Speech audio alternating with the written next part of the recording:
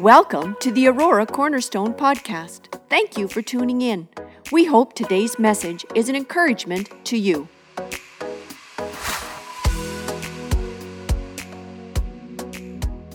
We're going to go to the scripture today. We're going to the Gospel of Luke. So I invite you to grab your Bibles, your devices. We're going to go to the Gospel of Luke, and we're going to be looking from the Gospel of Luke. We're coming towards the middle of our series, which is doing life together. And we're just committing this year to that one theme, that life is better done together. So in doing that, today we're looking at the theme, personal time with God. These weeks that we're in right now, we're talking specifically about prayer. So if you have it there, Luke chapter 10, verse 38, follow along with me. As Jesus and his disciples were on their way, he came to a village where a woman named Martha opened her home to him. She had a sister called Mary who sat at the Lord's feet listening to what he said. But Mary was distracted by all the preparations that had to be made. She came to him and asked, "Lord, don't you care?" I'm going to just pause there. Isn't that a strange thing to say to Jesus?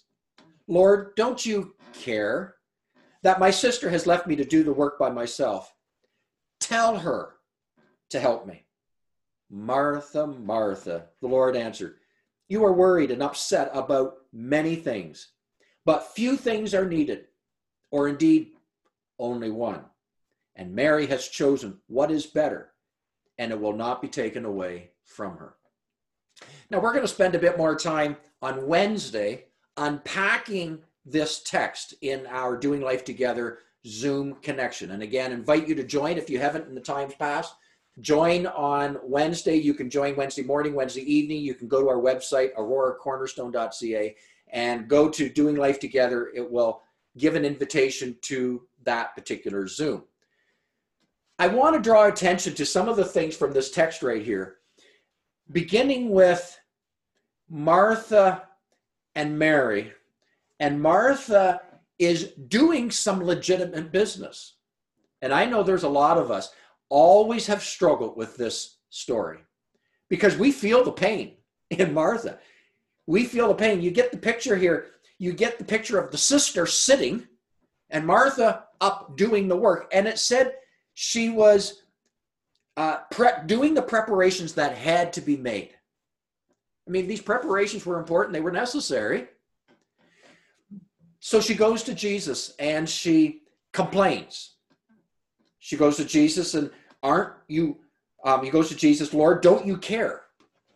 Don't you care that my sisters left me to do all the work by myself? Tell her, reprimand her. She won't listen to me, but Lord, she'll listen to you." You know how you're going to pull out the big guns here. She'll listen to you, and if you tell her, she'll smarten up and get back in place. But Jesus' response, and this is what we want to pick up on, Jesus' response, "Martha, Martha." When he uses that, it doesn't necessarily mean he repeated the name, Martha, Martha, Martha, Martha. He didn't, not necessarily. It means he put emphasis behind the name. I'm not sure if I have this accurate, but I think it would have been something like this.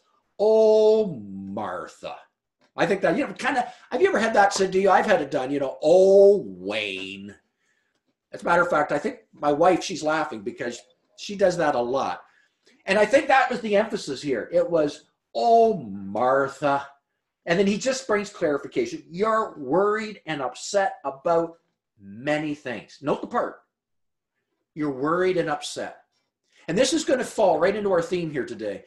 You're worried and upset. And you got to keep that in check. And Jesus is calling her on it. "Martha, you've got to watch that. The serving's good.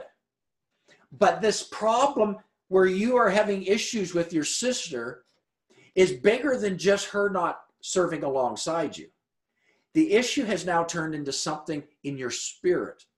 Note he says, "You are worried and upset about many things, but," here it is, "few things are needed." Yeah, he goes on, "Indeed, only one. And Mary has chosen what is better." Note the part, "and it will not be taken away from her." What does that mean? You see, you can prepare for food and your guests come. I mean, we know this, those of us who prepare food, your guests come, maybe not so much in these days of COVID-19, but when you have that big family gathering, Christmas gathering, if it was a normal Christmas, or Thanksgiving gathering, if it was a normal Thanksgiving, and you spend hours preparing the food, you purchased it, you put the menus together, you prepared it, you set things out the night before, you spent hours preparing, putting it on the table, and, that's good. But you know what it's like when it's all done, people get up and they walk away and they pat their stomach. It's a mess. I mean, just now you spend almost that much time cleaning up and getting everything back into place again. And it can be overwhelming. It can bring you the sense that, well, it's over. All that for this. So much work just for this. And making mention, Mary has chosen what is better, and it will not be taken from her. Mary, there was a moment that Jesus was giving some instructions, and Mary knew that she needed to enter into kingdom business in that moment. She had a choice, and Jesus even said that. Mary chose what's better. She made a decision, and she made a choice that she needed to enter into kingdom business right now. So it wasn't a reprimand that you shouldn't do the work of serving, because you do.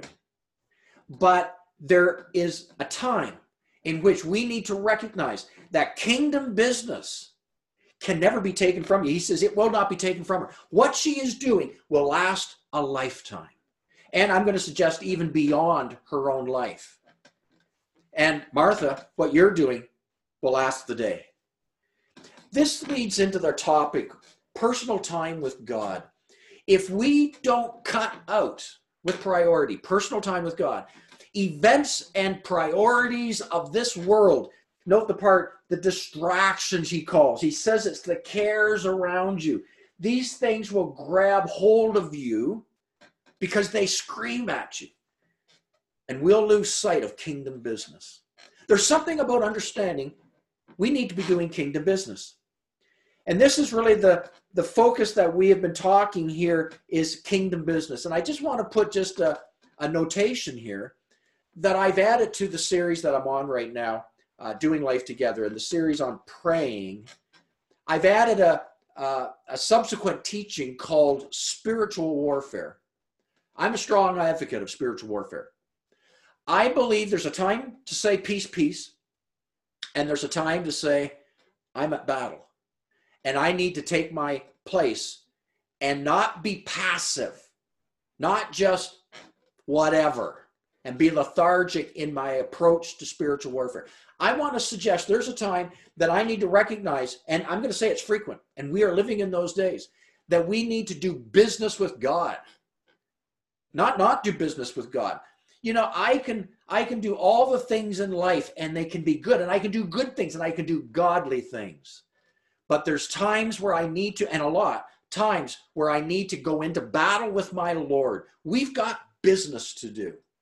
And he won't do it because he's told us that he comes into a place in agreement with his children. He asks us to pray, your kingdom come, your will be done. He's asked us, that's my job. Your kingdom come, your will be done on earth as it is in heaven. I have to enter into that agreement with him. That's kingdom business. That's spiritual warfare. And so I've been putting this out. I put it on our Facebook, our Instagram. It's also on our website as of this past week. You can go on our website to sermons, and we put another link in there. It's called Spiritual Warfare. And I added one. I'm going to be putting another one up this week. And I'm calling it the weapons of war, because if there's war, there are weapons. And the weapons of war, and you see them here, the weapons of war, the word of God, the name of Jesus, and the blood of Jesus. And as you see here, the weapons, the word of God, the Bible says is powerful.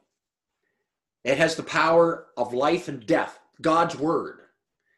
And based on his word, we need to declare that word, live it, believe it, and then declare it. And then the name of Jesus, and I'm going to be putting that one on this week. The name of Jesus is not just J-E-S-U-S. It's much more than that. It is taking our position and identity with Christ. What does that mean?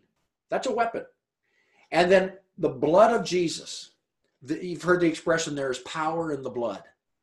Now that simply doesn't mean that there's life. We know there's life in the blood, but it's more than that. of what Jesus did and his blood shed, there is power, and it's called redemptive power through reconciliation. And in that, there's power in the blood. You can actually apply that to situations. But they all need to be released in some way. And our series is releasing it in the first way. I call them launch pads to the weapons. Number one is the launch pad of prayer. And that's what we're talking about today. Prayer releases the word. It releases the authority and identity in the name. And it releases the power of the blood. Also, we know that preaching does it, or proclamation. Me just sharing this morning launches God's word. What I'm doing this morning launches the power of our identity and who we are in Christ. And I'll frequently circle around who we are in Christ, because I think we don't hear it enough. And what the blood has done for us. We also recognize praise and worship is another launch pad. I just don't sing as a warm-up to the message. Worship, praise particularly, breaks through barriers. Praise is a powerful launch pad to release the word of God. Many times when we sing, we did this morning, we were singing God's word. The blessing, for instance, is singing God's word. When we sing, we also want to proclaim who Jesus is, the power of his name. And also we want to never forget songs around the cross of Christ, him crucified and risen. And last but not least, it's the testimony is another launch pad. Testimony is a launch pad that when I testify, it says it defeats the accuser of the brethren. When I speak of what he has done for me, things just begin to break off. When we testify, we frequently are entering into a conversation of thanksgiving. And thanksgiving, you can't be thankful and not have faith. I'm going to suggest you can't have faith and not be thankful. Thanksgiving is a release of faith that God is faithful to complete what he has begun. So we unpackage that. That's all you're going to hear from that. Today I want to talk there's a number of action steps that I'm going to be sharing shortly as to how God fulfills the answers to our prayer, the process. But before we do that, there are hindrances, blockages, stumbling blocks that hinder our prayers from being answered. And if we don't deal with them, we can pray until, I grew up on the farm. We can pray until the cattle come home, and it won't matter. We need to deal with what the blockages are. So I'm going to talk about the first one. Last week we mentioned sin. Sin is the very first one. I put it there strategically, because when we enter before God, we need to just pause, search my heart, God, is there anything that is in the way? And sometimes there is. Frequently throughout the day, we just dirty ourselves with things of this world and of our heart and of our attitude. And so just to stop there long enough, and the principle is an Old Testament principle. The priest, before he did anything in the presence of God, dealt with his sin and dealt with the sins of the people. We just need to pause. God, prayer is hindered if I don't. As a matter of fact, we know that in Isaiah 59:2, your sins have hidden his face from you. The second one here is guilt. So these all three are related. Because the enemy, when you come before God and you with sincerity of heart ask him to forgive you, he forgives you. But if the enemy can't get you to not ask for forgiveness, he will then get you to believe that it doesn't really matter. You're still guilty. You can't believe that. That's a lie. Because God's word says in Romans 8, there is now therefore no condemnation for those who are in Christ Jesus. So we don't have to feel guilty if we have come before him in confession. Our guilt is removed. So you go with boldness and confidence before his presence. And of course, the third one here is inferiority. Inferiority, we spend a bit of time with that one because it's where we don't think that we are worthy to ask what we are about to ask. We feel unworthy. And that again is a lie. We can't believe that. I talked about that last week. I spent a lot of time on that last week because this is a big one. Feeling inferior. We feel like, We just need to be beggars before God. And so listen to your prayers. If your prayers are frequent with words of please, oh Lord, I beg you, you don't need to do that. You don't have to twist the arm of a reluctant father. Your father delights to give you the pleasures that are his and yours. And I use the illustration of Luke chapter 15. Go to it. It's the story of the prodigal son. The prodigal son did not have to be a servant. He thought he did. But the father, who represents our father, stopped him and says, no, you're a son. And gave him and reestablished him in full son, the inheritance, possessions, and the royalty of his son. And so are you and I. We are not inferior, because if we approach him with inferiority, we approach him with a lack of faith. We have an agreement that God has set up, and he delights to enter into that agreement. You need to believe it. So go to last week if you weren't there. And I think it's worth repeating that we can come with assurance. Hebrews 4:16, let us then approach God's throne of grace with confidence, so that we may receive mercy and find grace to help in our time of need. Let me back that up. Do it the opposite way. If you want to receive mercy and find grace in your time of need, then you need to approach God's throne through grace and confidence. There it is. So this week I want to do 3 more. And again, these 3 are related to each other. So I've brought them together so that they relate to each other. And the first one, this is another hindrance, is when you have unforgiveness in your heart. Unforgiveness is huge. All these are huge, but unforgiveness is a big one. In our ministry of Cleansing Stream Ministry, we will frequently go back to areas. If there's a blockage, if we're struggling, we'll go back to unforgiveness. There's typically something that we need to let go and release. Not always, but most of the time. You can't get what you don't give. If you don't give forgiveness, how can you expect to receive the blessings that flow through your forgiveness? Mark 11:25. And when you stand praying, if you hold anything against anyone, note that, if you hold anything against anyone, forgive them, so that your Father may forgive you. You see the relation? If you don't forgive them, you can't be forgiven. And we know that's right in the Lord's Prayer, that forgive us as we have, in like manner as we have forgiven others. There's a story that some of you may know, The End of the Spear. It's a documentary, and you could probably find it. You can get it on YouTube, I know. And I actually had a copy. I think I lent it out, and I don't know where it was. I got looking for it this week, and oh well. It's out there. Somebody's enjoying it. But End of the Spear is a documentary of a true story of the power of forgiveness, as seen in the life of missionaries Jim Elliot and his widow, would-become widow, Elizabeth Elliot. Jim and Elizabeth were married. This is a number of years ago. And they became missionaries to the tribal people of Ecuador.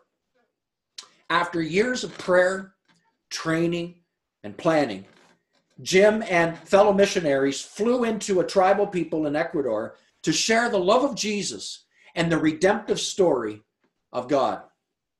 But through the sequence of events, the people turned and thought them as a threat and killed the missionaries. The missionaries flew in on a little Piper plane, and they were killed.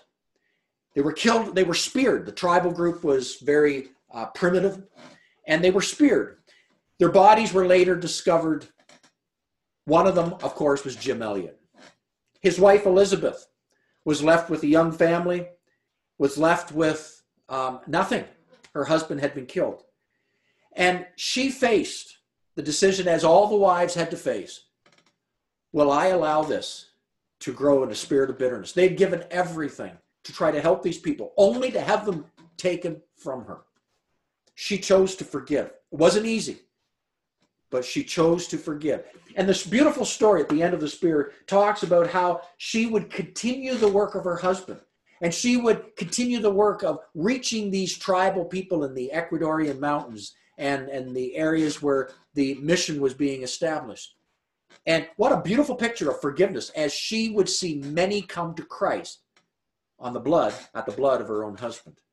There was also a young boy. His name was Steve Saint. He was just a young boy. His dad was Nate. And Nate, Steve's dad, was the pilot of the plane that flew them in. And Nate, too, was killed on the day that Jim Elliot was killed. Little Steve, he loved his dad with everything. He pictured, you see in the documentary, he would go around with a little model plane. He wanted to be just like his dad. But his dad was killed violently. Steve would grow up. Steve now had a choice. Steve, would you forgive them who killed your father? Well, Steve would. And he would later discover that the man who killed his father's name was Min Kay. Steve would reach out to Min Kay. He would love on Min Kay. Min Kay would come to salvation. Min Kay and Steve began to learn the language and customs of each other. Steve then took Min Kay on to be his own dad. Steve said, my dad is gone. Would you be my dad? And I'll be your son. And so they traveled the world together. You see the picture. They traveled the world together as son and father. The spirit of forgiveness. Now you have to admit, that's the most amazing story. I want you to imagine, though, how this story would have turned out differently had the wives not forgiven. How would this story turned out differently had Stephen chose not to forgive? Between those two guys, they would see tens of thousands of people come into salvation through the power of forgiveness. Oh, friends, our story might not be as great as that story, but I want to tell you there's power in forgiveness. And there's a story at the other end of your forgiveness. And if you choose not to forgive, if you choose not to release and let go, then your prayers will be hindered and your effectiveness will be dampened. We cannot harbor unforgiveness. Our prayers are hindered. So I ask you, unforgiveness is one of those sneaky things. It sneaks up on you. It stays with you when we thought we were good. And then, oh, where did that come from? It's back. Maybe towards your husband or your wife. Maybe to your ex-husband or your ex-wife. Maybe it's towards another family member, maybe a boyfriend, a girlfriend. Somebody who has made you angry. And every time you think of them, that residue anger comes back again. I want to suggest if that's happening, you need to get the poison of unforgiveness out. How about someone at your job site who wronged you? Yeah, they were to blame. They wronged you. You need to release them. What about a church member who hurt you? There's people who've left church, and some of you have left a church. Some of you have not talked to people from previous situations because of unforgiveness. What about someone who owes you money from years ago? Issues of forgiveness. Now remember, these things will block your prayer life because you're nurturing an unforgiving spirit. Don't give the devil a foothold. Refuse to do that. You know how you get your foot in the door? It's hard to get it out. Don't give the devil a foothold. Ephesians chapter 4, verse 26 tells us that if we do not forgive, we actually give the devil a foothold. Jesus would make it clear in the parable of Matthew 18 of the unforgiving servant that if you don't forgive, you can't be forgiven. We need to resolve the issue of forgiveness. It's a big one. So how are you doing? The second one relates to unforgiveness, and it's bitterness. Bitterness is another hindrance to your prayers. Holman translation in Psalm 66:18 says, "If I had been aware of malice in my heart, the Lord would not have listened." Now, malice is a form of bitterness. This is the type where it's very secret. You don't see it. You don't even often know it's there. It's like jealousy growing unchecked. You smile on the outside, but on the inside, you can't stand them. Smile, but I can't stand you. And God says that if you willfully hold these things in your heart towards them, in your heart, it won't matter how much or how long you pray. He won't hear you. Ephesians 4:31, get rid of all bitterness, rage, and anger, brawling, slander, along with every form of malice. No, these are all forms of malice. Let me do it at verse 31. Get rid of. Now, he didn't say he was going to take it from you. He will. But you have to choose to get rid of it. You've got a part to play. Get rid of all bitterness. He will help. Rage, anger, brawling, slander, along with every form of malice. Now, he tells you what to do. Be kind, compassionate to one another, forgiving each other, just as in Christ God forgave you. Did you note that? Just as in Christ God forgave. God did all this for you. You can do it for others. You can do it. Is there malice that grows into a root of bitterness in your heart? Your prayers will be hindered. Unforgiveness, bitterness. The third one is broken family relationships. And again, these all relate to one another. For example, between what should be loved ones, there is instead aggressive animosity. 1 Peter chapter 3, verse 7. Husbands, in the same way, be considerate as you live with your wives and treat them with respect as the weaker partner and heirs with you of the gracious gift of life, so that nothing will hinder your prayers. Back it up. This is not just about husbands. It's a directive to husbands. But Paul was speaking to husbands, but the principle can be applied to all family relationships. Be considerate. Treat with respect and heirs as the gracious gift of life. Because if you don't, your prayers are hindered. As believers, the Spirit of God dwells within us. And we need to represent that. We need to demonstrate that God is alive in us. We need to show that to others. Here's a good scripture that relates to that in Psalms 103, verse 8. The Lord is compassionate and gracious, slow to anger, abounding in love. Aren't you thankful he's the God you serve? He will not always accuse, nor will he harbor anger forever. He does not treat us as our sins deserve or repay us according to our iniquities. Praise God for that. I'm thankful that he's not just a judge, but he's also merciful. But that's who he is. Note this. He's compassionate, gracious, slow to anger, and abounding in love. I picture mountains of love. He keeps loving, and even though you don't deserve it, he keeps loving. He will not always accuse. He won't harbor his anger forever. He doesn't treat us as our sins deserve or repay us according to our sins or iniquities. Listen, we are to demonstrate the very same thing. We're to be this to others. Here's the point. If we can't be this to others, our prayers cannot be answered. If the love of Jesus, and if it's not flowing through me, then my prayers are hindered.